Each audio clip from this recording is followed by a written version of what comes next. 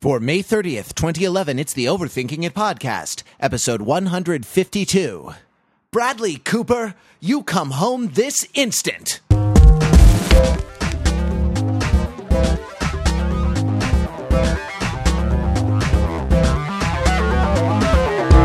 Welcome to the Overthinking It podcast, where we subject the popular culture to a level of scrutiny it probably doesn't deserve. From an undisclosed location in Bangkok, Thailand, I am your host, Matthew Ratter, here to overthink The Hangover 2 and all manner of popular culture. The most popular culture in America. I nearly said here from within the Super Injunction, which is the new name of OverThinkingIt.com headquarters. Super Junction. I am Matthew Rather here with the panel and special guest. Actually, Tim, I don't think it's fair to call you special guest anymore because you are becoming kind of a regular guest, and I am delighted. Yeah, I don't feel special anymore. I feel like I've caught up with the regular kids or something. It's like you have a learning disability. It's great. You're no longer special. Yeah, I wasn't going to be that obvious. I was doing subtle. I feel I'm at least... Welcome to Chapter 2 of Flowers for Algernon, by the way. Just a heads up, it's not going to end well. Oh, right. So you've uplifted me. That's what it is. I feel like I've reached what I would consider the Natalie Baseman level. Oh, wow. I don't know what the next level after that is. Like, you've got to go work through which one of you guys is on the least, and I'll work out, like, a progression. I'll get back to you on that. Excellent. Okay. Yeah. Someone want to do those statistics? Someone want to do the wiki site of the Overthinking It podcast that has otip.wikia.com that has, transcripts and, you say know. Wiki site. What you mean is trading cards. Oh. Now you're talking my language. like the overview is a good way to make money, but trading cards, your audience. It's a pretty. Be a powerful pop culture wizard. I'm looking forward to the Frank Frazetta-esque renderings of all of us in cheap oil paintings. It's going to be incredible. I'm sorry, I have to put a actually on this here. The overview is a pretty mediocre way to make money. Especially when you don't release it because you overdub yourself for 3 weeks. Yeah, I think I missed the month of May. I'm very hard to overdub. It's hard doing ADR for myself. Let's do the question in honor of The Hangover 2. Propose a location for an awesome bachelor party. In the trading card game, I tap Peter Fenzel. Oh man, untap, upkeep, draw. So I'm going to go with 3 days. Once you're on, you can't get off. Party Zeppelin. And here's the part: the Party Zeppelin has a rope ladder, and you can cruise down to near the ground at various intervals, and let people know via Twitter that you could enter the Party Zeppelin via the rope ladder at specific times. But once you enter the Party Zeppelin, you're not allowed to leave until the Party Zeppelin ends by mooring at the end of its journey to either the top of the Empire State Building or the torch at the top of the Statue of Liberty. And in the Party Zeppelin, there'll be all manner of party. Well, not all manner of party. I don't think we're going to use the Green Party because that's just going to siphon votes away from the other parties, and I'm a little pragmatic when it comes to that sort of thing. I don't want my party to be paralyzed by the Condorcet paradox. But other than that, I feel like a party that's mobile, that's a location. I mean, why not take the mountain to Mohammed rather than the wait. This would be Mohammed going to the mountain in a Zeppelin. So never mind. But yeah, a movable feast in the literal sense. And I love the idea that it's once you get in, you're in. Because this whole thing about bachelor parties is that they're terminal parties, right? Even if they aren't really terminal parties, that's the culture of a bachelor party, right? Is that it's a party that signifies an ending of something, and the party goes until the thing is over. So I feel like you can't, once you get in, you can't get out. So it's safe to say then that there ain't no party like a Zeppelin bachelor party, because getting out of a Zeppelin bachelor party would entail falling to your death? Perhaps. Yeah. Definitely. And we'd have to have paramedics on board, and we'd have to make sure that we didn't spike their punch. It's hard to be a real paramedic at a bachelor party, right? Because everyone's just going to assume you're a stripper. guys, I heard that there was an issue here. And you need an examination. Who needs an insulin shot of funk? The humanity. All right, moving on in alphabetical order. Joshua McNeil, I tap you for 2 green mana or something. I don't know. I was a junior high schooler the last time I played Magic the Gathering. It's still correct. So Pete mentioned, Mohammed going to the mountain, and I think I'd want to do my bachelor party in the mountains of Mohammed, where I was trying to think of something, like something sexy and fun, but I really think like long term, 50 years later, you're going to want to tell the story of your bachelor party, and you're going to want it to be badass and awesome. So I'm thinking sort of those parts of Pakistan that are still under Taliban control. What did we do last night? Secretary is about all. This party had everything. It had running water. It had electricity. It was incredible. Yeah. Exactly. Yeah. All of the sort of usual bachelor party things are illegal in that part of the world. So we would have to be really creative. We'd have to be, sort of in shape and badass. And I feel like we could get at least half a podcast out of that once we're done. We should totally write a script about a bunch of Amish kids who go at a bachelor party where they have like a beer. And like it's like The Hangover, but they're discovering that they did a series of extremely tame things that they find kind of shocking. Although the Amish might not be the people to go with for that, but find somebody who's like really sheltered and just be like, dude, you have no idea how much Catan you guys played last night. Like you guys played Catan. You got the longest road, man. You were just like clay and you were like brick and wood, man. Brick and wood the whole time. It was crazy. It was. I've always thought it'd be really interesting to see like a fundamentalist Mormon bachelor party. Like for the third wife. Oh, what are they doing at that point? like for an actual like polygamist, so back in the day, yeah, and it's like, oh boy, old ball and chain. What are you going to do with that, last segment of your freedom?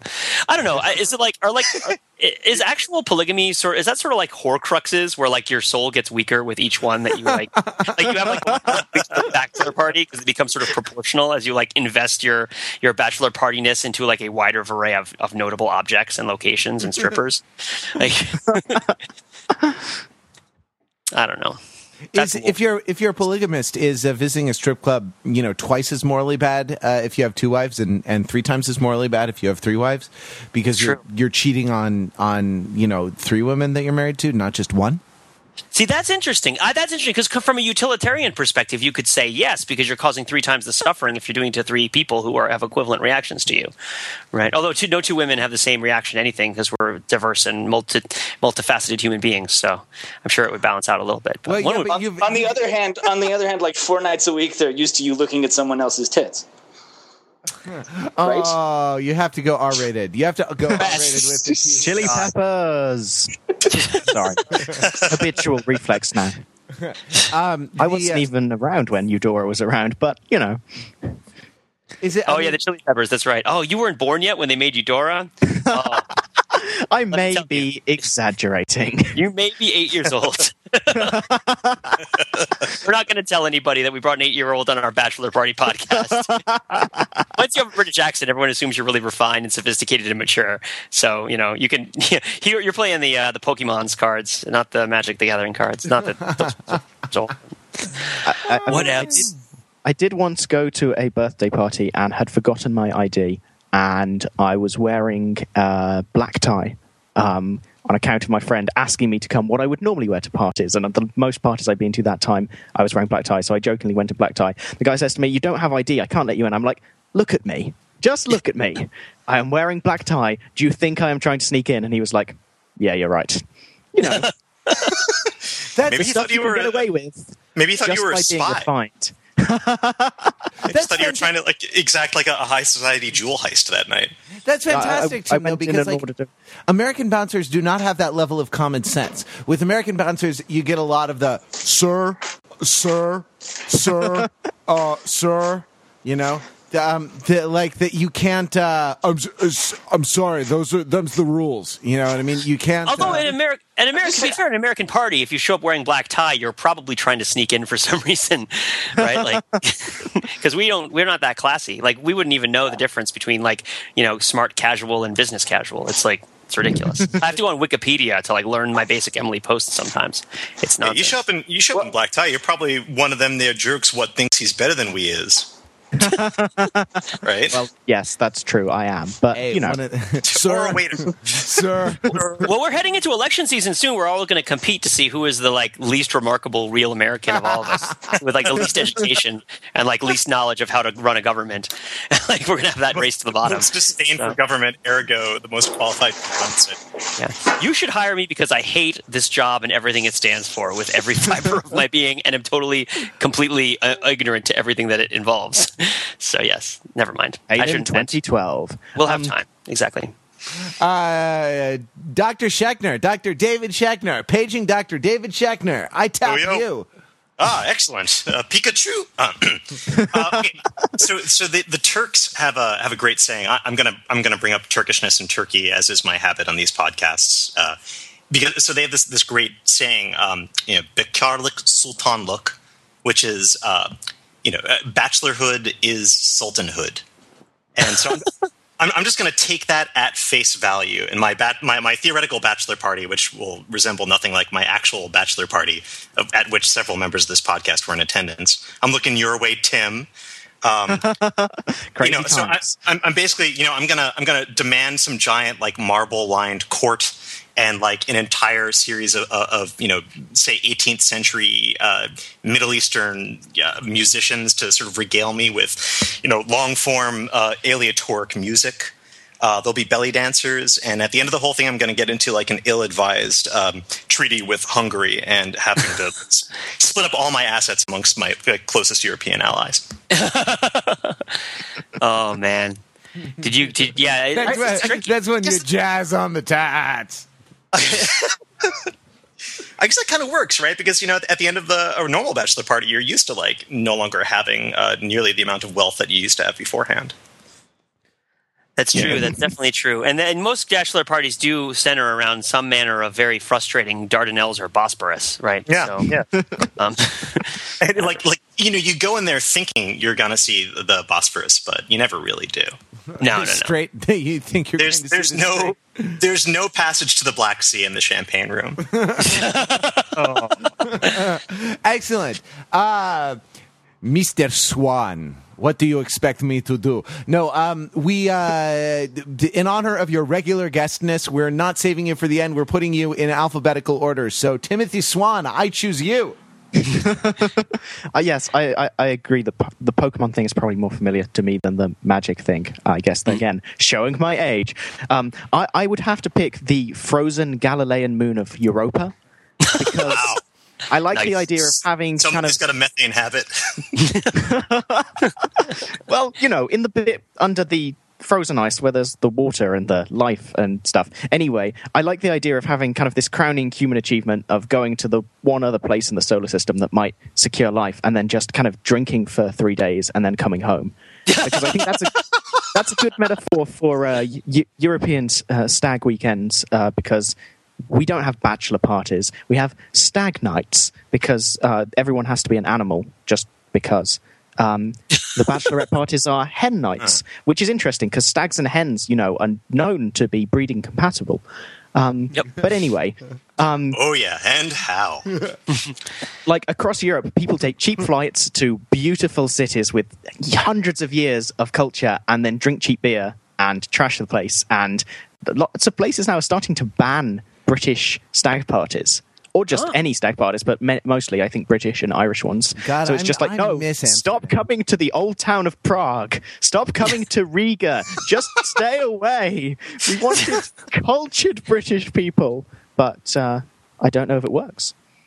So, yes, I'd like to go somewhere really, really hard to get to and worth getting to, and then completely squander it, because that seems to be the impression of what you should do with a stag party. That's Columbus did that, also, right? Europa presumably hasn't banned you yet. Yeah, well, it's just like, microorganisms or maybe some blind fish. I had like some predictions of the future book, and it was just like, on Europa there will be blind fish with no eyes because they live under the ice. I'm just like, okay. You're totally going to get like photobond by some xenobacteria. That is quite hard to avoid, really, isn't it? Your book is constantly. Is overlooking the possibility of bioluminescence, actually. It's just a world of deep sea anglerfish. I think there should be a Yakov Smirnoff from the Frozen Moons of Jupiter, where it's like, on Europa, fish you, or fish bioluminesce you. What a crazy moon of gas giant. I also love how it just happens to be called Europa, since that's where he would have been going anyway. Yeah. Is it in the European Union? It will be. Let's just put it that way. It'll be in before Turkey makes it, too, which pisses me off. Yeah, well, I can't remember the conditions. Have you heard how Serbia, they found their one remaining like major war criminal? Because basically Europe was like, well, once you've done that, you can come in. It's like, okay, we've known where he's been like for the last 15 years. We'll hand him over now. Now you're offering us EU at last. Now we yeah, exactly. We were holding this guy in reserve as a bargaining chip. Yeah. He's aged in a barrel somewhere. It's not as fun as Razdan Karadzic, who I'd never thought I'd say that because the guy's not renowned for fun. He's renowned for genocide. But they found him with a giant beard practicing homeopathic medicine and being really good at it. Like, he had an impressive kind of customer satisfaction rate and doing kind of holistic massage and stuff. And it's just like, responsible for... Speaking of bachelor parties. Unless I get a... But on Milosevic, I am not content with my bachelor party. Yeah, absolutely. That's a happy ending. It ends in The Hague with a trial for war crimes. That's The Hangover Part 3. There we go. Yeah. Actually, they may go to Amsterdam. I've heard on the blogs, on the Hollywood blogs, I've heard that Part 3 may be in Amsterdam, and there's going to be a Part 3 after this opening weekend made hundreds of millions of dollars or whatever it made. It totally needs to be on the Planet of the Apes or something. Like, that would be awesome. They're like, oh, no, we blew up the whole thing. We're not going to get back in time for the wedding. All right. So before Josh said Taliban controlled Afghanistan or Pakistan. Sorry, my answer was going to be Mecca. But then, I thought that's really insensitive and will probably get us all killed, right, or something. That's also insensitive to assume that every Muslim is going to try to kill us. So I thought, well, hey, rip on your own damn religion. So we are going to totally trash the Sistine Chapel and St. Peter's Square in the Vatican. We are going to rage through the Eternal City, ending with a all-night kegger in the Sistine Chapel, and we will not. Hey, is that green smoke coming out of the chimney? Yeah, you need to hotbox the College of Cardinals right there. Man, I did so many keg stands when I was in the College of Cardinals. You've got to be careful that you drink beer and not wine, because the Pope could just kind of do a mass bless, and then it would all transubstantiate. Oh wow! Yeah. Time to. Well, hangover movies are sort of a confession of a sort, right? They're sort of like a sacramental confession where we go back through everything that we've done and kind of absolve ourselves or get absolution from it. Yeah, I suppose. It's a way of structuring it. Wow, the Vatican is my answer. That's totally less offensive. Right. That's a way of structuring a narrative. I mean, a lot of straightforward narratives are itineraries anyway, which is to say they're a catalog of events, arranged in time, and so sure, like the idea that we've done something bad, and the way to atone for it is to kind of work back through it. It's actually less to kind of revisit the site of the trauma, right? It's less a Catholic kind of religious idea and more a psychoanalytic idea, isn't it? That we sort of re-experience the trauma that left us in this pickle, and by doing that we can sort of find a way out.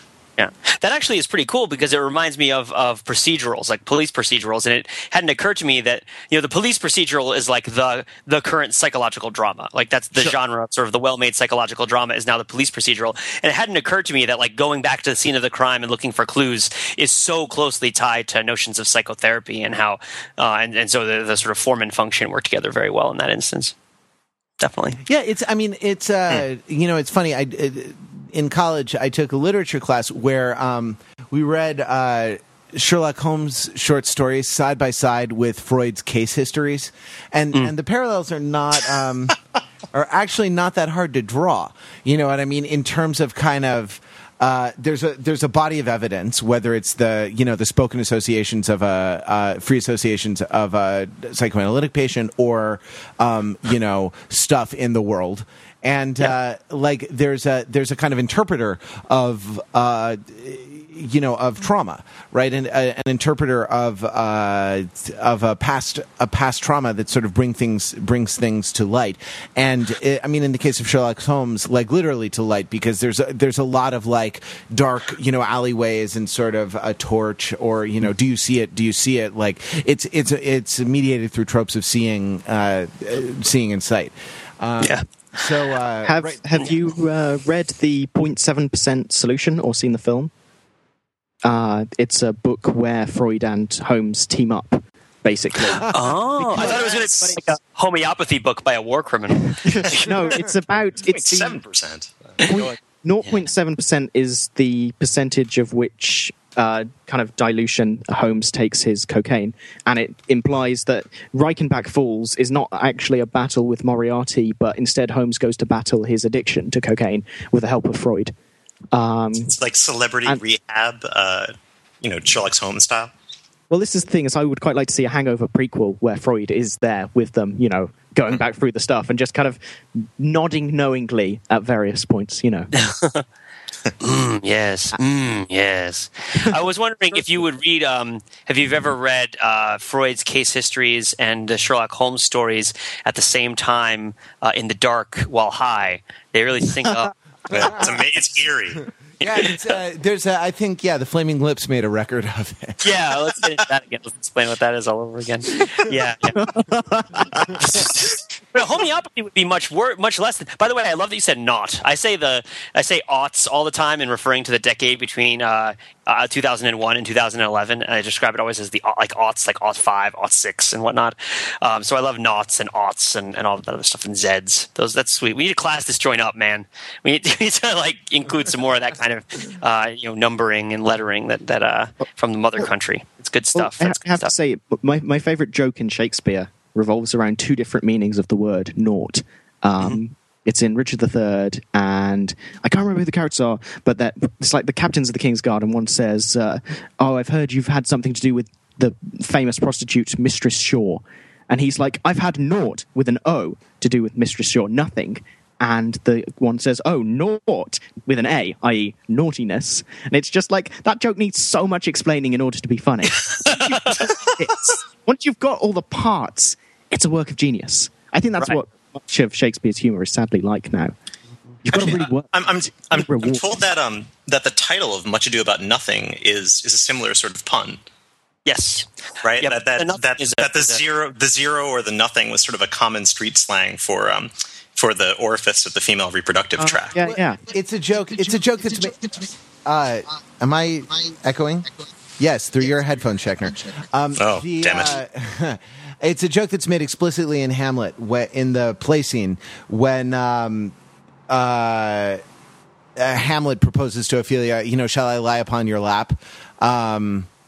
And he says, no, my lord. And she says, no, my lord. He says, I mean my head upon your lap. She says, yes, my lord. Did you think I meant country matters? Hamlet says. And Ophelia replies, I think nothing, my lord. Hamlet says, there's a fair thought to lie between maids' legs. No thing.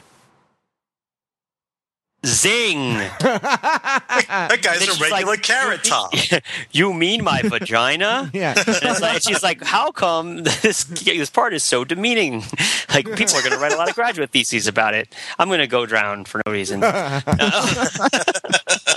Sorry. Oh man. Okay. So we talked about. We're talking about sort of we just mentioned the amount of backstory that you need to get involved in a particular sort of highbrow story or highbrow joke. This seems like a way to segue into The Hangover because, as it has been well remarked all over the place, Hangover 2 is like quite a bit more than derivative of Hangover 1. It is in fact like very close to a like scene for scene remake. I mean, not literally, but like surprisingly close to a scene for scene remake of The Hangover 1, just like everything transposed and new jokes involved. So structurally it's like very, very similar. It's like the 12 stations of The Hangover 1. Ritualistically forced to go through and revisit each of the events of the first film. Yeah, which I think is kind of, I mean, it makes sense. I think it's kind of on purpose. And they all do reference it in the beginning when there are jokes that they make that you wouldn't get at all unless you've seen the first movie, right? And then they reference, we've done this all again. This has all happened again. The characters are talking about it like they're aware that all the events of the first movie happened and happened fairly recently. Yeah, but like if you think about it, the movie is in medias res, right? So you're going through for most of the movie events that have happened previously to the sort of current time frame that you're experiencing the movie as an audience member, and they're going back and they're reconstructing things that happened previously even then. So you're 2 degrees removed from what the sort of current time would be, and then all you're doing by having The Hangover 2 is you're adding a third layer, which is like we're also going back and revisiting these past events, which for you happen to be in a past movie, and we're re-remembering them and re-examining them at the same time as we are traveling back to reinforce our memories at the same time as we're telling the story by going backwards and talking about it. So I like the idea that it's on purpose and that it's something that they're doing kind of to make a point, not to be right, but because it's sort of interesting and gives them something to do while they're telling the jokes and kind of something for the movie to be about, right? Which it kind of needs to be about. Although the movie's about a couple of things, but I don't know. What did you guys? I know that Matt, you saw it, right? Matt, I saw it today. You saw it today. Cool. I mean, did you remark upon this or notice it, or did you have a different feeling about it? I noticed the preponderance of Wang. His name is Chow. No. No, that's a bad joke. No, there's a lot. I was describing it to a female friend of mine, and I was like, yeah, I mean, like, it's a fun movie, and it tells a lot of good jokes. It's kind of derivative, but it has some cool meta stuff, too, and there's a lot of penis. Like, and sometimes it's surprise penis, and surprise penis is either the best or worst kind of penis, depending upon your tastes. And she was like, noted, you had me at penis. So yeah. So I mean, there's definitely, it's like Watchmen in that regard, where it's like go for the remake of a beloved property, like stay for the full frontal male nudity, like blue nudity. I mean, that's important. Blue, yeah, it's not as blue in this movie, although it's a blue movie. Blue in a different sense. Exactly. I actually appreciate that because R-rated movies, there's so much female TNA that it's nice to see the male form objectified a little bit, even if it at least in one sense it's just propping up an offensive stereotype, right? In one case there is an offensive. I mean, someone mentioned this when we were discussing and preparing for the podcast. That I think it was Tim, right? That the movie is broadly perceived as being very racist and prejudiced against Thailand.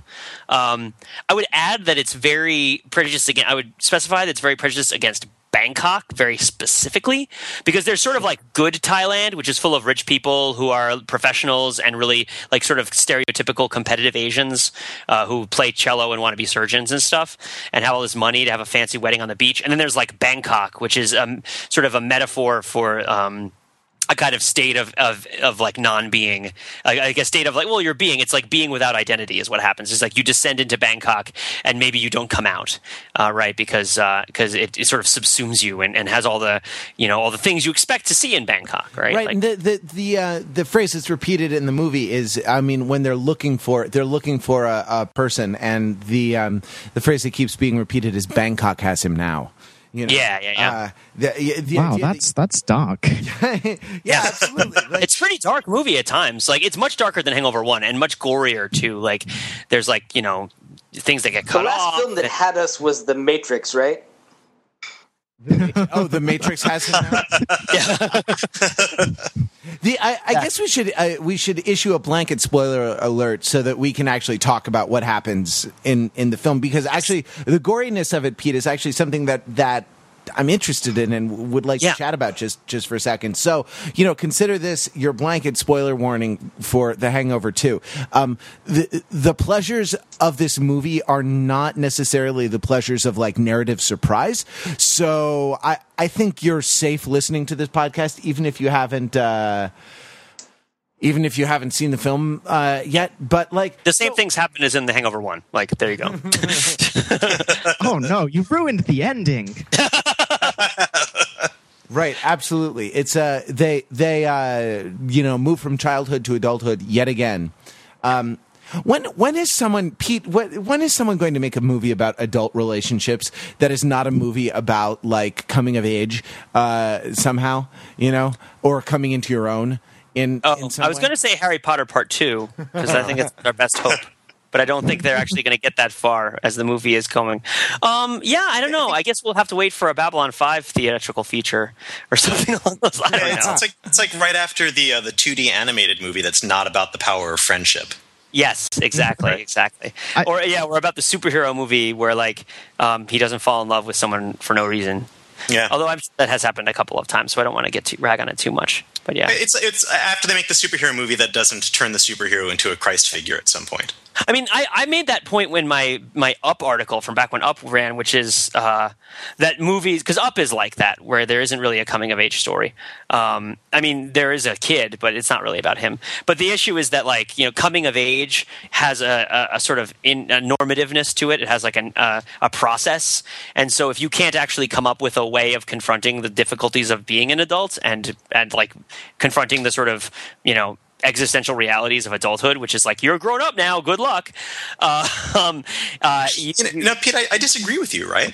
Like, I think the old man's character goes through exactly that process of revelation, but it's not you're coming into adulthood, it's you're coming into widowerhood, right? Like you have to get used to the idea that your wife is dead, and this is your life after the passage of your wife. I guess. I mean, the other. I mean, I don't want to get too down into Up right now, but the other thing is that, like, it depends on how you see the bringing of the house to the falls. Right? Is that sort of like an act of completion? Is it an act of closure? Is it like, is that the thing that he's trying to do? Like what is the goal of the movie? Right? And if the point is it important that the house rests on the falls or not? Right? And when it's on the falls, is it sort of like away from where it needs to be? Like, is it something we can dismiss and move past? Oh, yeah. I mean, like the whole sequence down there is an embracing of the things that he at some point strove for greatly, and now in his old age no longer feels that feels that he somehow missed out upon. Right. Like, he encounters his boyhood idol. He can bring the sort of spirit of his dead wife to this place that they always yearn to be. He can take on a child as his own, which is another great. Which is a big thing because. Yeah. Like this is like the classic. Coming of age right, the sort of liminal passage that a person goes through. They have to address and embrace the things that were before and pull them to a close so that they can move on to the next part. Interesting. Cool. I was going to suggest that maybe the place that these movies that don't just tell that same story might come from is not the USA, and I guess especially Hollywood. I don't want to condemn the whole USA. Most of the stuff you watch, breaks. Go ahead. Well, you owe us a lot of backdated tax as well. Anyway, I believe you owe us some representation as well, sir. you can have it. You can have some MPs. Just send them over when you're ready. Anyway. Hey, this is Memorial Day, pal. This is when we remember the people who fought you guys and everyone else, and then also fought alongside you guys a lot. But do not remember we did at our bachelor party.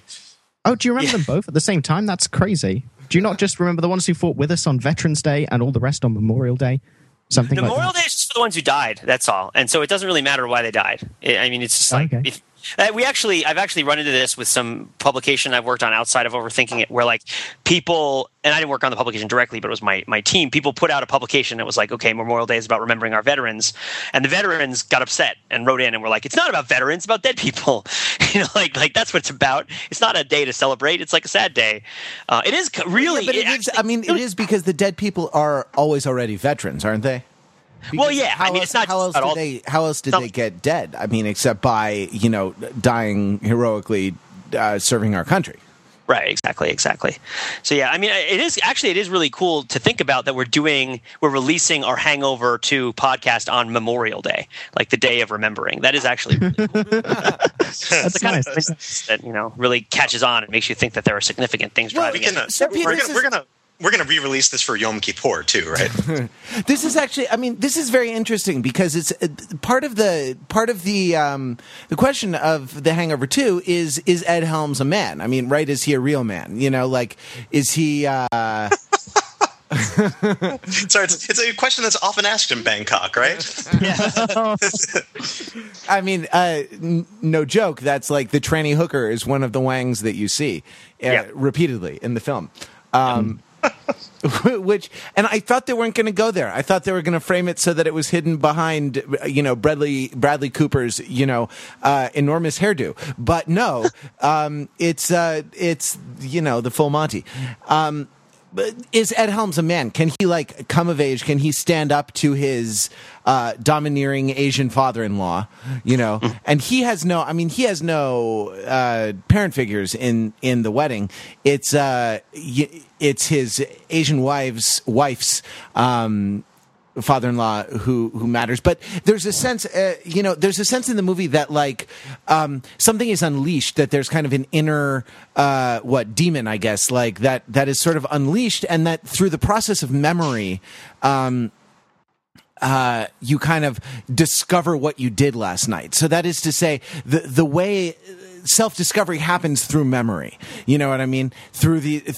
Not through kind of thinking about it in a rational way or kind of discovering something about yourself and then going out intentionally and doing something.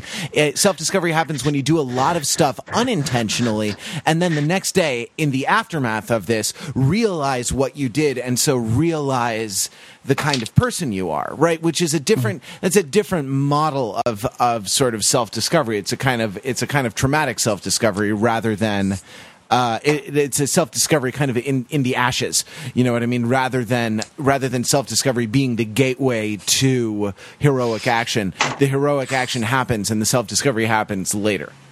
Yeah. Which is, go ahead. That's what the liquor companies are advertising all the time, right? Like the idea that you're going to be your real self if you drink our liquor, which the most interesting man in the world also drinks, and that's like the real you. And you may not remember it that night, but you will. The next day, you're going to be a better person for having drunk the Bacardi. Sure.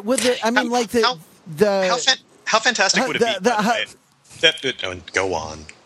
The relationship of things to these things to technology is non-trivial, because without cell phone cameras and whatnot, there would be no record of these things. And living in a world where everyone carries a high definition camera in their pocket.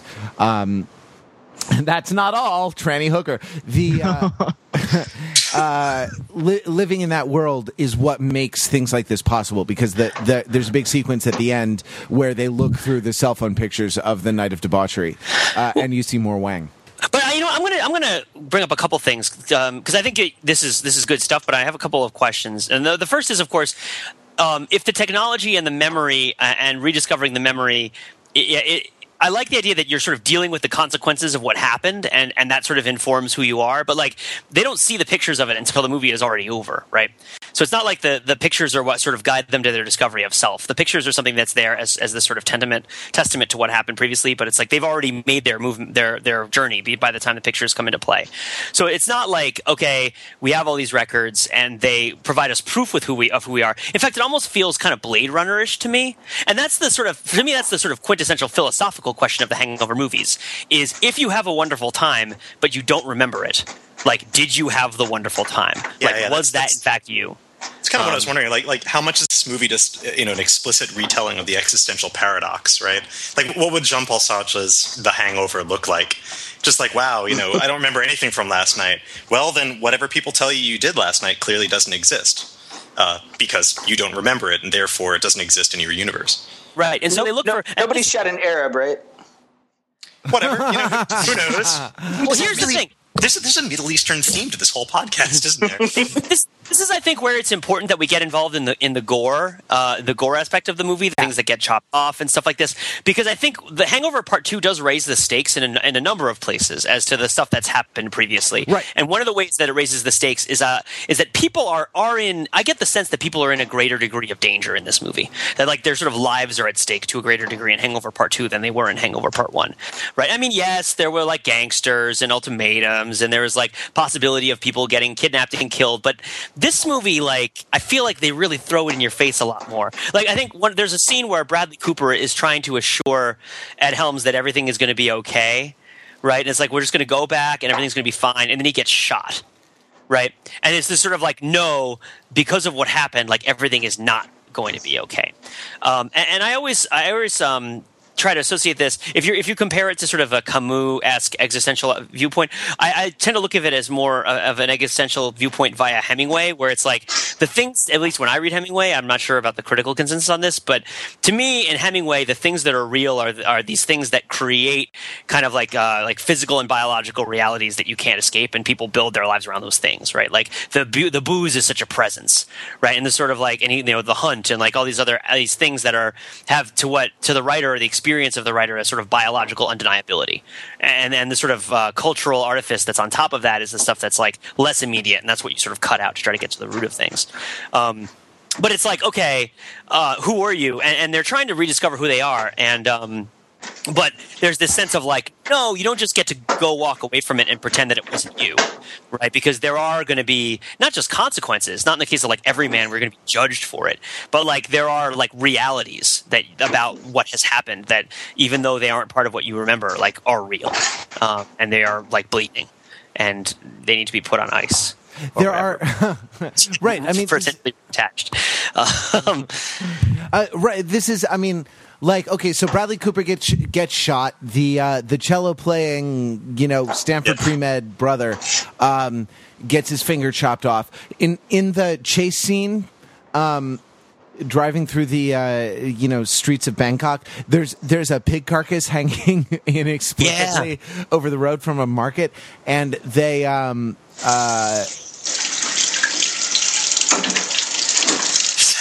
Wait, are you is someone kidding? Cooking, or do we buy like a stock footage soundtrack album? Is it going to be like a bunch of cash registers clanging after this? I thought someone was relieving themselves. That's the water I heard. And it's like, guys, that's not. Well, it wasn't Dave, I guess. Maybe I'm just covering my tracks. Is it if you are going to prepare dinner or relieve yourself while on the podcast, please go on mute. Please call 1 2 5.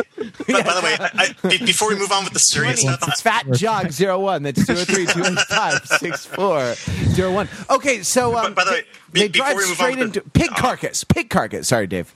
No, it's all right. I'm going to go back to muting mode now. They drive straight into a pig carcass. You like resent the fact that you can't have the attention all the time. We all feel that way sometimes. Yeah. But yeah, definitely. So they drive into a pig carcass. Yeah, they drive into a pig carcass, and it's entirely gratuitous. I mean, it serves no purpose other than a momentary thrill. And you got to wonder why. You got to wonder why that's there. But there is this sense in which I think it is raising the stakes to say that the experiences of our lives leave sort of marks on the body. And like Ed Helms, and this is in the promotional stuff, Ed Helms wakes up with a tattoo. So like in The Night of Debauchery, he got a tattoo, and this is very different from him losing a tooth in the first movie, which can be sort of replaced prosthetically, right? Like he doesn't still have the broken tooth or the missing tooth from the first movie. That's been fixed. That like consequence has been worked around somehow. And it's beyond his personal, like professional skills to fix. Yeah, but like the fact that he's missing a tooth in the first one, I think like carries a special resonance because he himself is a dentist. Yeah, right, like if you were like a laser specialist dermatologist, then it would be sort of the equivalent situation here. Well, the significance of the tattoo is that he has the same tattoo in his face that Mike Tyson has on his face. Right. Yeah. And also that like latter day Mike Tyson got on his face like after he was in prison, and so it's a recollection of Mike Tyson's participation in the first movie. Sure. Yeah. But it is different. Yeah. And that is, I mean, well, that's probably something I won't spoil. But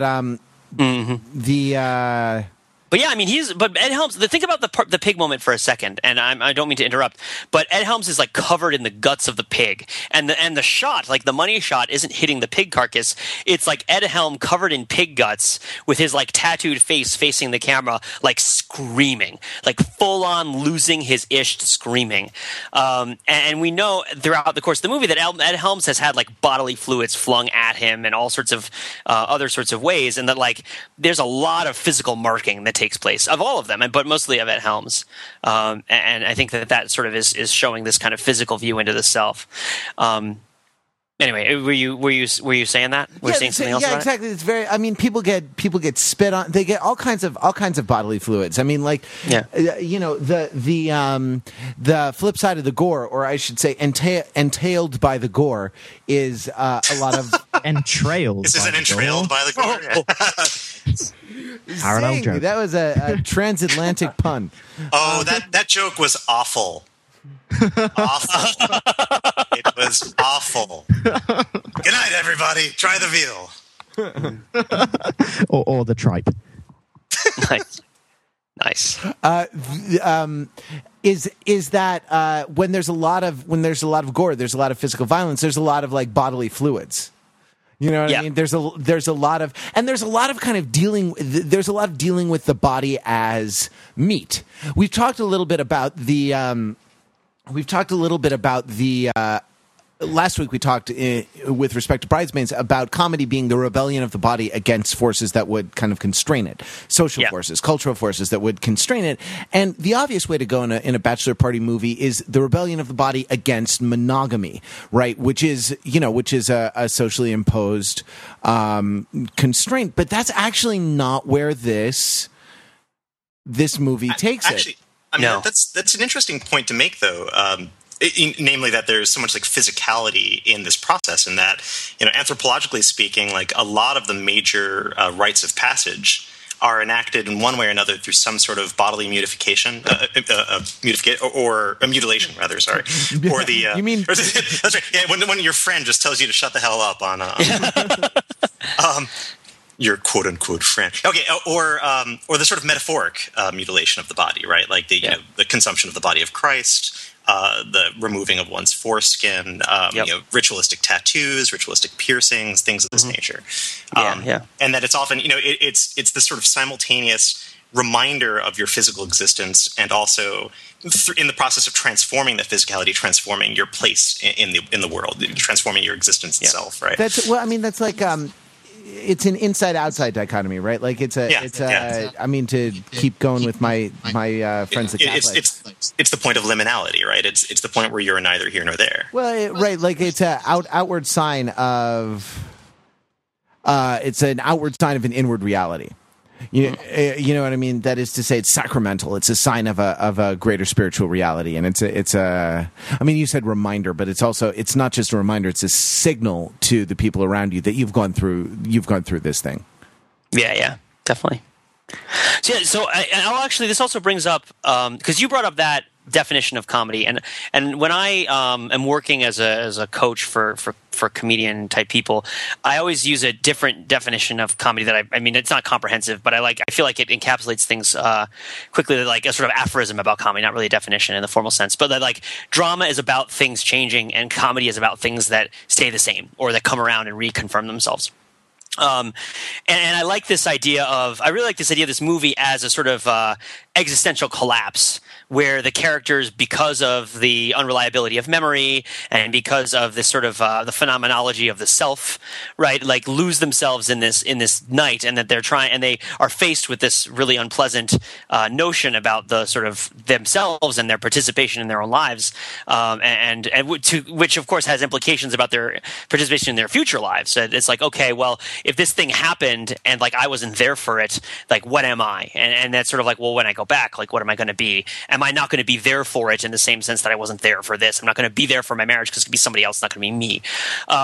These movies are also about the characters like finding themselves again, like reconfirming their identities to a degree that is sort of like comforting and funny.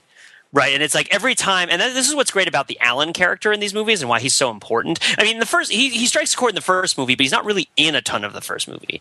He's just sort of like a comic relief character, and he only really made a big impression on people, at least in my opinion, because Zach Galifianakis like sort of became a thing. But in this movie, he's in much more of the movie, and he's a much more important character in the movie because he has like this really, really strong aberrational self, like this strong sense of self that is like totally weird and different. And so whenever you go back and have a moment with Alan, it's funny because like there's something about Alan that sort of Alan thinks is obvious or like makes sense to Alan or makes Alan feel better, but that is also like totally weird. So it's non-threatening because we're seeing Alan find himself and reconfirm himself, but it's weird. So the biggest example of this, I think, is there's a moment in Hangover Part 2, and I love that it's called Part 2 because it implies that the two movies are supposed to be together and it's not just a repetition. But there's a moment in Hangover Part 2 where, I kid you not, they literally go to a Buddhist monastery and conduct a meditation to try to get in touch with their memories of the previous night, right? And they're like, they decide that the memory might be within them because that's what the Buddha says. So they're going to have a meditation sequence. And Zach Galifianakis has a vision. Yes. Like every summer blockbuster, a good meditation sequence. Yeah, exactly. It's like, yeah, exactly. It's like if I wish that Megan Fox was doing that instead of what else she was doing in those Transformers movies. No, I shouldn't say that. I didn't even see Transformers 2. What am I even talking about? That was an easy joke, and I apologize for it. You guys deserve better. But the main thing is that Zach Galifianakis goes through in his head a quick flashback of all the events in the movie, except for no reason that's articulated. All the characters are children.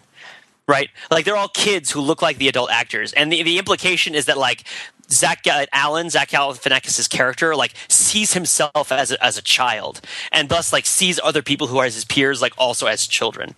Right? Do you remember this moment, Matt? Yeah, absolutely. Yeah. I was kind of intrigued. I was kind of intrigued by it. Like, what did it mean that his sense? I mean, he's kind of delving into his memory. This is his sense of who they are and what they are doing, right? Yeah, exactly. And like this is just the way he sees the world, and it's fun because he lives with his parents and he's like very spoiled and he's very like he has a huge sense of entitlement about the things that he wants. That's very childlike, right? Like he sort of is like, okay, I'm going to speak at the rehearsal dinner of the wedding now because I brought no cards and it's my turn, even though I wasn't really invited. Like that sort of thing. Like he just has this childlike like view of the world, and it was so cool to see from his perspective how everybody was children. And I think to me, it felt very similar to the scenes in Crank 2 where they jump outside of the box and they show the fight happening between the main characters as a fight between like rubber-suited Godzilla characters, right? Where they actually do in one of the Crank 2 sequences, because it's like we're acknowledging that this thing that is happening is this cinematic phenomenon, and it exists on multiple levels, and there's multiple antecedents for how it's seen, and like this is our sort of impressionistic way of showing you what is actually there, right? Or what the fullness of perception in a way that representation can't really do justice. But what I was saying is that it's funny because we're finding out something that we already knew about Alan, but we only sort of knew it, and it's being confirmed for us, and he's okay with it, and this makes us feel better because Alan is still there, and like Alan still exists, and we're reconfirmed with the Alan that we already knew, despite the fact that Alan has woken up with no memory and has his head shaved, like threatens the existence of Alan and threatens the cogency of Alan. And like part of the comedy of The Hangover is resolving this cogency of identity in the face of this losing of it, which is, I think, supposed to comfort us in the prospect of losing ourselves in marriage and losing ourselves in not necessarily adulthood in a general sense, but I think very specifically like getting married as dudes. Which is like a big threat to ourselves, I think, because this is like the way that masculinity is defined. Pete, getting married as dudes is a threat to the very institution of marriage, sir. Yeah. That's true. That's very true. Boilerplate, not something I actually believe. Yeah. So I understand. He's Thanks for the reach around on that joke, by the way. I do. No problem, man. That's me showing I love you, Petey. Definitely. But then if they remain children each time, if their identity remains the same, they find it again and it's like, yep, still the same. Are they doomed to do this forever? Is there kind of an eternal recurrence of hangover after hangover after hangover? I mean, apart from the film franchise, inevitably, but, for these characters, is the next time they're invited to one of the bachelor parties of whoever's next getting married, they're just going to do it again because they are never going to be kind of free of whatever it is in them that compels them to go on these crazy adventures. It's hangovers all the way down. Yeah. Honestly, I disagree with the idea this is a coming-of-age movie for specifically that reason, because they don't leave childhood and venture into adulthood.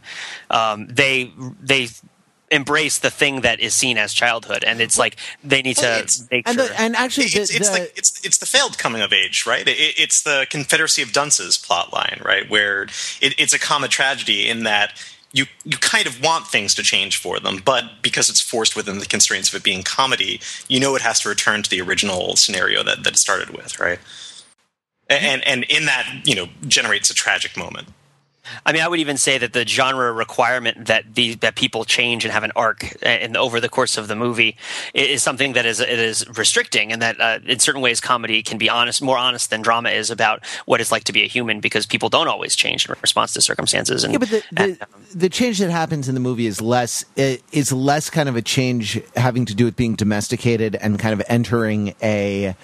The phrase wolf pack is used, to describe it's used by Zach Galifianakis to describe the male friendship, the kind of bond that is characteristic of the adventures that they have in The Hangover and The Hangover Part 2. So rather than being about kind of leaving behind a single gender, domain and entering an adult, man-woman dyad. This is a movie. Even what changes in the movie is that he's able to stand up to his father-in-law, so that even the kind of coming of age, such as it is, or the change in his character, is mediated through this hot man-on-man dynamic. Which is a theme throughout the movie. Yeah, exactly. Well, it's exactly. I mean, it's the women are kind of incidental to the film, and actually, like, even the woman that you thought he was cheating on his wife with turns out to be a tranny hooker, and which for some reason makes it okay, which is kind of funny. It's wow. The Glengarry Glen Ross of buddy comedies, really. Well, I was like, I mean, the movie could have gone all crying game at that point, but his reaction is played for laughs. The fact that he, that he had sex with this transvestite is not. Like, it doesn't sort of ruin him for marriage. It doesn't sort of ruin him. I don't know, like, kind of, I don't know. This is part of a larger scale social change, I think, in our culture. But it's maybe a little sad to say that The Hangover Part 2 is a harbinger of that, but there you go. Well, it's also notable because the Hangover movies put forward Mike Tyson as this thing to be admired. Right, as this thing to sort of be in awe of, and this thing is impressive. And of course, Mike Tyson is a rapist and a brutal human being. I mean, and he's done all these things that would normally lead us to condemn him and think that he's not somebody that is worthy of being put on a pedestal in this way. So yeah, there is a way in which the movies do really do more than even forgive, but like really kind of embrace this sinister aspect. It's almost like a Blakean idea of hell, where like hell is energy, not badness. Right, and it's like that sort of idea that there's this like sinfulness that's necessary and that's part of existence, I guess. Although I will bring up one other thing, and this is interesting because the movie is also and the tranny hooker stuff is important because the movie has a number of references to people who are very prejudiced, like both identity politically wise and across race and across sexual orientation and all sorts of stuff. Like, there's a really jarring joke really early in the movie that I feel like needs to be mentioned. Do you know which one I'm talking about, Matt? No, not off the top of my head. It's the one where Zach Galifianakis hates the Thai kid because he sees him as an interloper into his relationship with his friends, right? Because the wife's brother is going to be going with them to the bachelor party, and Zach Galifianakis doesn't want him to be there because Zach Galifianakis has his friends, and he's very covetous of their time. And he's like, the kid is like a 16-year-old, and he's in medical school, and he's like, "Oh, do you ever hear of Doogie Howser?" He's like, "Yeah, I heard Doogie Howser." He's like, "Yeah, he grew up to be a gay," or something like that, right? He calls him like a gay. He calls Neil Patrick Harris like a gay in the movie. Which is, now I remember. And then he says, "I read about it in Teen People," is what he says after it, which takes a little bit of the pressure off it. But I felt like that was really interesting. And Chow constantly refers to people as N-bombs throughout the movie, which is played for laughs because none of them are actually black. So one of them is North African. That's what really makes the N-word funny. Is when no one using it is black. Well, I think that I don't know. Which is why the 19th century is so funny. Well, I think that, but I think that what this struck for me is that I think this reinforces this idea that people are trying to nail down other people's identities relative to themselves, right? And everybody is trying to sort of define themselves into the place where they want to be by categorizing and describing everybody else. And Bangkok is the place where you go where all these things dissolve and your ability to hold on to differentiation leaves. And in this case, Bangkok is sort of standing in for the woods. Yeah, the woods, like in the Stephen Sondheim musical. Exactly. Into the Forest of Arden. Well, yeah, it's the Forest of Arden was the one that I was thinking of. Yeah. Or the That's woods right. in Midsummer Night's Dream. Or, I mean, the Forest of Arden is in, As You Like It. As You Like It. Yeah, any of these. Like, Or James Woods. Everything is just crazy. It's Fantasia. Enter James Woods. Into James Woods, and out of James Woods. Out of James Woods, and home before the morning. I saw a version of and Home Before Shark. I used to like that show.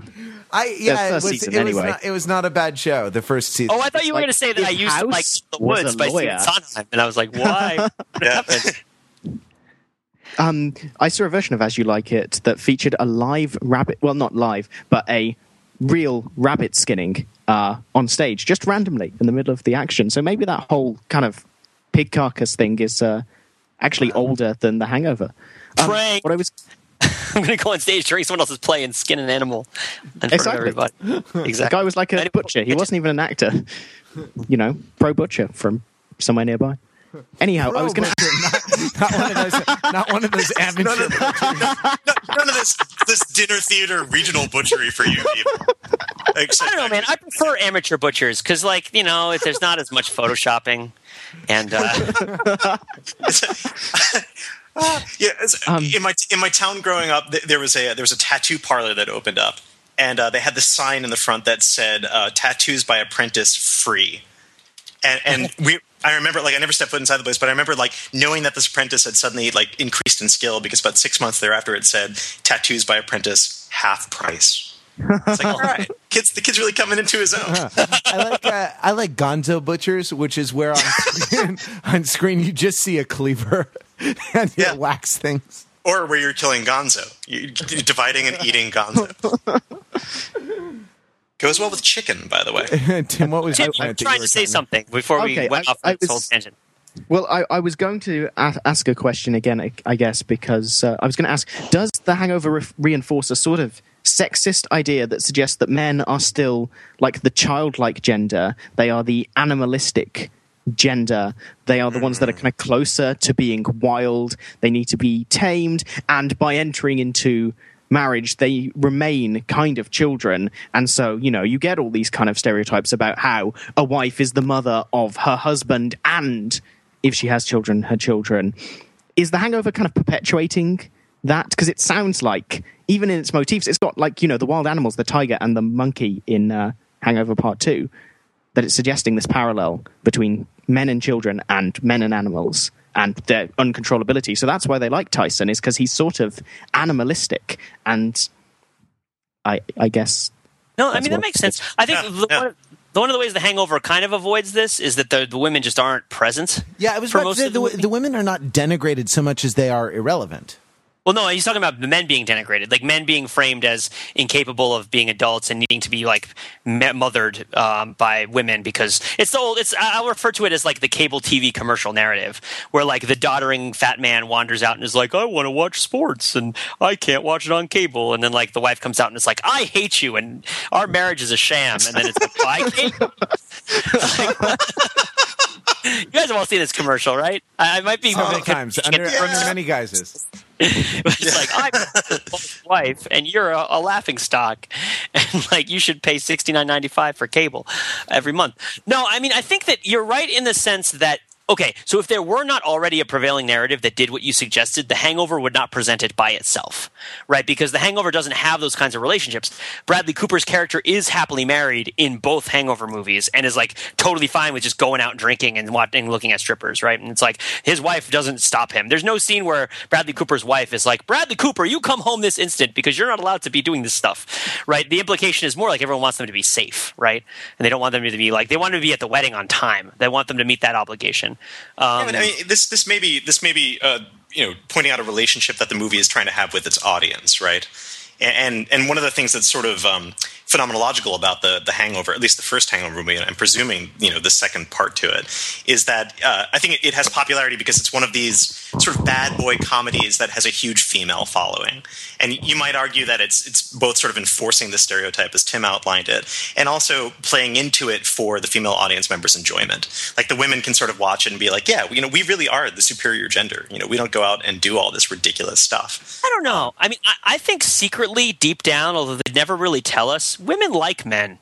And they like seeing men in their own element. What? Yeah, no, that's right. But women also, women also enjoy, or to a certain degree, a certain fraction of the female populace probably likes the idea of being thought of as the more mature, more responsible, more intelligent of the two genders. Right. And can sort of use this to comedic effect. Yeah, I mean, there's also the phenomenon of like the bad. Like, if we talk about the narrative of like the bad boy who gets married, and then the wife changes him into a milksop, and then like the Nathan Detroit character, right? Like we look at that cable commercial that happens all the time, where it's like, I'm going to have sex with the gardener. Buy cable. No, wait, never mind. There's so much like what kind of cable? What? Comcast? Why not? What else? No, I don't have a choice. That's all that matters.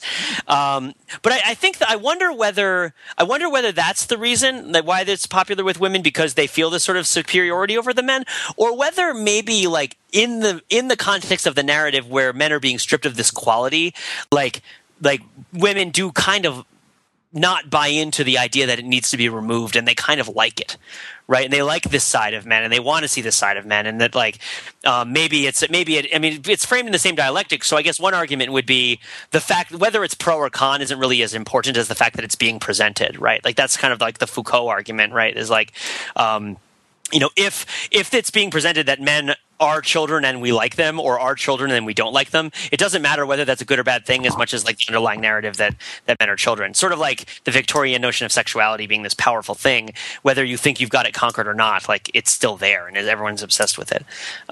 You're not, by repressing something, you don't erase its influence on you. You just sort of participate. So we're back to Freud. It's cool. Yeah, I guess so. Yeah, where it's like, I mean, that's interesting. I think that I'd love to hear from some women who are listeners to the podcast if we haven't scared them away with our various bad behavior. And they're like, because I think if you were men just acting like jerk-offs, like then women wouldn't want to watch it. If it were just like a Meatballs movie, right? Not to be too mean to Meatballs, but this were like a latter-day Revenge of the Nerds. Right? If it's like, oh, the Alpha Beta Boys and us are going to compete in a cheerleader contest. I'm sorry, I shouldn't have cursed like that. But it's like, no woman wants to watch that movie. Where it's like, what? I said Chili Peppers again. It's a reflex. You can bleep that out. Please bleep that out. Please bleep it out. But it's like that. No women. The only people who want to watch that movie are like 15-year-old boys because there's 90 seconds of bare breasts in it. Like that's the only people who actually want to watch that movie. Wait, where is that movie? I want to download it. But like this isn't this isn't like the guys from Porky's, like get married, right? Because that was called Porky's Gets Married or whatever. I thought that was called Grown Ups. Grown Up, yeah, exactly. This isn't like, I don't think this is like that. I feel like they're confronting the reality of who they are in a little bit more of a robust way, but maybe I like the movie and I want to stand up for it. I'm not sure. Maybe it's that I also, by the way, if I ever needed a reason to hate the women in this movie, I have a much better reason to hate the women in this movie than anything that they do in terms of cultural dialogue, which is that Ed Helms' wife-to-be in this movie is played by Chi-Chi from the Dragon Ball Abomination movie. Like the love interest from that horrible live-action Dragon Ball Z movie that came out 2 years ago is Ed Helms' lady. And I'm like, where have I seen her? Oh, God, she's horrible. That's great. I like this movie. It's not her fault. I mean, it's not her fault, not at all.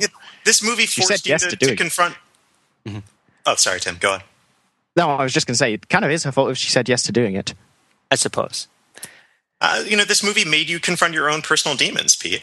Right? You had this sort of lost memory, like, how do I know her face? It's like, oh God, this horrific experience that I lived several years ago and tried to move past. We should make a YouTube video of like somebody who watched Dragon Ball Abomination or Dragon Ball Evolution and like doesn't remember it and has to go back and watch it and like realizes that he doesn't want to. It's like this is what we call a sunk. It's called the sunk cost, is what it's called. And it's like, well, wow, we'll move forward from in our lives in the best way possible. So, but yeah, definitely. I do feel that we are fortunate that when I wake up tomorrow, hungover with tiredness rather than alcohol, because I haven't been drinking through the podcast. I don't know about you guys. Now, there was no announcement at the start, like on the Hot Dog Network this time. Anyway, I can just download the podcast and listen to it. I would just be like, oh, well, that saves me having to retrace my steps. Yeah, exactly. You have a record of what happened when you were... It's a perfect-ish record. Definitely. It would be a lot shorter if they just... It brings up the existential paradox, right? Like, the Hangover series could just be like a protracted retelling of the Dark City story.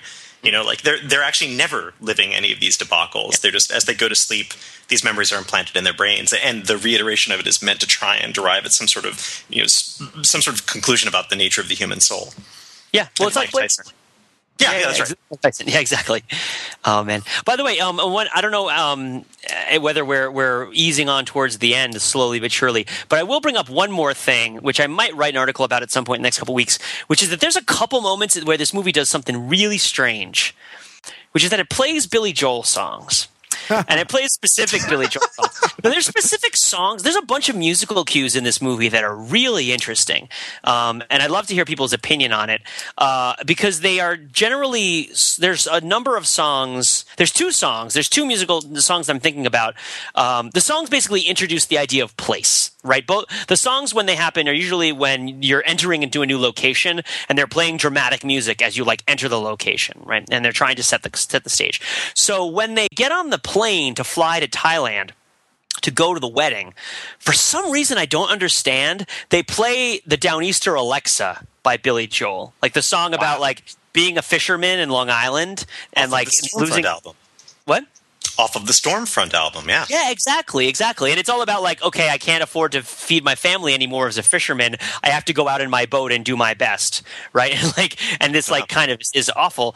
And then there's a diegetic scene about 2/3 of the way through. Well, I'm not sure that first one isn't diegetic because it's sort of implied. The sound cue starts when Zach Galifianakis puts his headphones on, and so it's kind of implied that is what he is listening to. Though there's a bit of compression of time because it cuts to later in the flight, and he's still listening to it, and it's the same song on the thing. But that's what's on his iPod.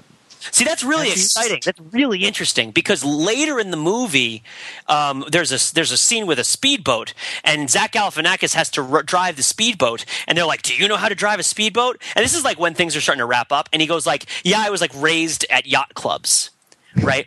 So it's just as everybody is kind of coming around and everything is going to be okay, Zach Galifianakis remembers the fact that he loves boats, which is one of the first things you establish about him because he's listening to the Billy Joel song about boats when he gets on the plane, which is not explained in context at the time. And I thought that was a really cool echo. I had not remembered that it was diegetic. I just thought it's cool that he mentions yachts at the end, and there's this sort of yacht rock-ish song about economic difficulties at the beginning. And then there's another even more directly diegetic song in the middle where Ed Helms somehow gets an acoustic guitar and sings and plays his own version of the song Allentown by Billy Joel. Yeah. Wow. It's amazing. It's amazing that there are two Billy Joel songs about economic collapse too. Yeah. Right, but it's not like Scenes from an Italian Restaurant and Captain Jack. No. Both of which would have probably been more. Fit very well in this movie, definitely. I think they both would have been, right? Yeah, exactly. Except I think Captain Jack might have been in the new Pirates of the Caribbean movie. Randomly in the middle. The mermaid singing it or something. Oh, you guys have to hear that, Michael. Watch that Lonely Island Michael Bolton video if you haven't watched it. It's the funniest thing. The song is called Jack Sparrow. What? What do you think is a bolder move, though? Having diegetic Billy Joel or having non-diegetic Billy Joel? Just for no reason during, a training montage, having, She's Always a Woman to Me playing. I was thinking of cybernetic cryogenic Billy Joel, but diegetic Billy Joel will do just fine. Yeah, that's right. He's one of the 8 classical Grecian Billy Joels, right? Exactly. Ionian Billy Joel and Phrygian Billy Joel. He's the later. Mm. Well, I think diegetic Billy Joel makes a lot of sense. Wow, that really fell on silence. Oh, sorry. I was saying that maybe that cybernetic Billy Joel might be the love child of a Terminator. Oh, no. Oh, don't get us started. God, man. I am looking for Mrs. Joel because I need to impregnate her with a robot baby from the future. He's had a very stormy marital history. I should say, just boilerplate. I'm from Long Island, so I was forced at gunpoint to celebrate the complete album collection of Billy Joel from an early age. Not actually a fan, except in the legal sense. We call him the Springsteen of the East. That's right. New Jersey. He's the Springsteen of the other side of the Holland Tunnel. Exactly. But yeah. But it is interesting because I like diegetic Billy Joel because Billy Joel is a guy who people have sing along with and remember, right? Like a lot of his songs are most notable in context. They're not notable because you want to listen to them now. They're notable because you listened to them at some point in the past, or you sung along with them at some point in the past, right? Or they like reflect a cultural moment when it was really popular, and it really isn't right now. At some point, Billy Joel will get rediscovered, and it's like, wow, Billy Joel's really awesome, and everybody will think Billy Joel's the best, and all the kids will be like listening to. It's Always a Woman to Me, and they're going to ask why they're going to the extremes all the time and stuff. But until that inevitable day, it's like Billy Joel is this like artifact. And so when people sing Billy Joel or listen to Billy Joel, it raises the question of what were they doing when they first heard this song, and why is that happening now? Like, what are we recalling? And I guess with Ed Helms, you can envision the younger Ed Helms like playing the acoustic guitar for some lady at a party, right? Or like being a teenager and like, you know, trying to like be soulful in college, like long hair blues and all that other stuff, right? Like playing Allentown on the acoustic guitar, and that sort of I can't imagine like a straight-laced dentist Billy Joel. Although he would be listening to Allentown in the dentist office, because Billy Joel is good dentist music. But once again, he's trying to remember. He's trying to get back that lost past again. Okay. Yeah. I mean, a couple other music cues that were a little interesting. One, the other sing-along that happens is in the elevator, where you would expect a girl from Ipanema. It's actually it's Jim Croce's Time in a Bottle. You know? Yeah. And the other one is Johnny. When they wake up first from their night of debauchery, the sound cue is Johnny Cash. It's The Beast in Me. You know, it's caged by frail and fragile bars. And I was listening to that and I thought, frail and fragile bars. That's like frail bars. In what sense are the bars frail? That's kind of a weak lyric. It's not his best, let's say. You know. Yeah. Like, you know. Man, you're harsh. You're ragging on Johnny Cash, the Man in Black, dude. But I mean, and there's also this.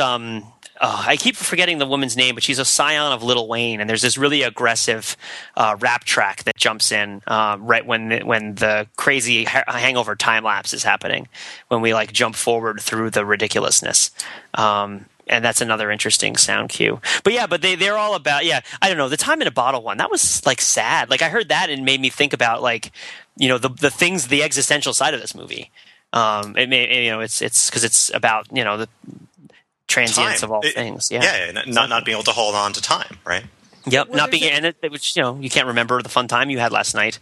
Well, sure, but that's kind of desperate memory. Like we have to remember in order for in order to get something that we need.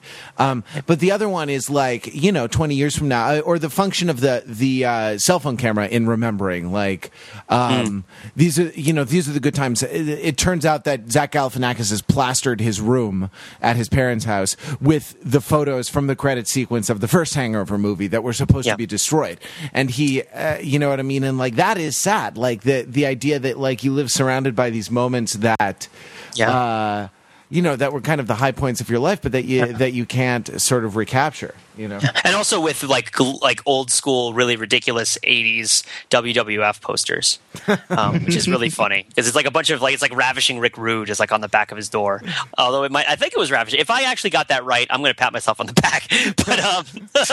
But there's like a variety of quick pans of like really, and it's funny because he like expresses homophobia on a number of occasions, and yet like is very homoerotic in a lot throughout the movie. That's science for you, you know. Higher homophobia usually indicates higher homosexuality or tendencies towards, in I think a pretty linear correlation.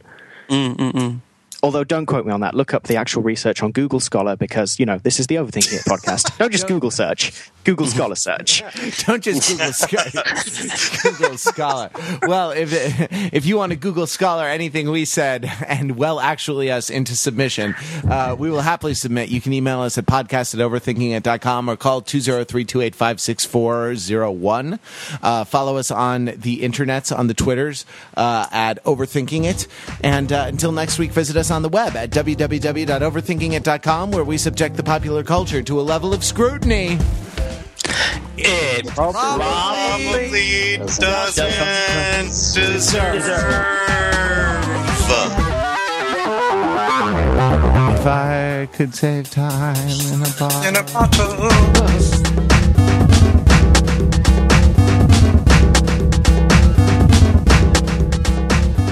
So, like, how great would it be if a beer commercial? We talked about like beer commercials.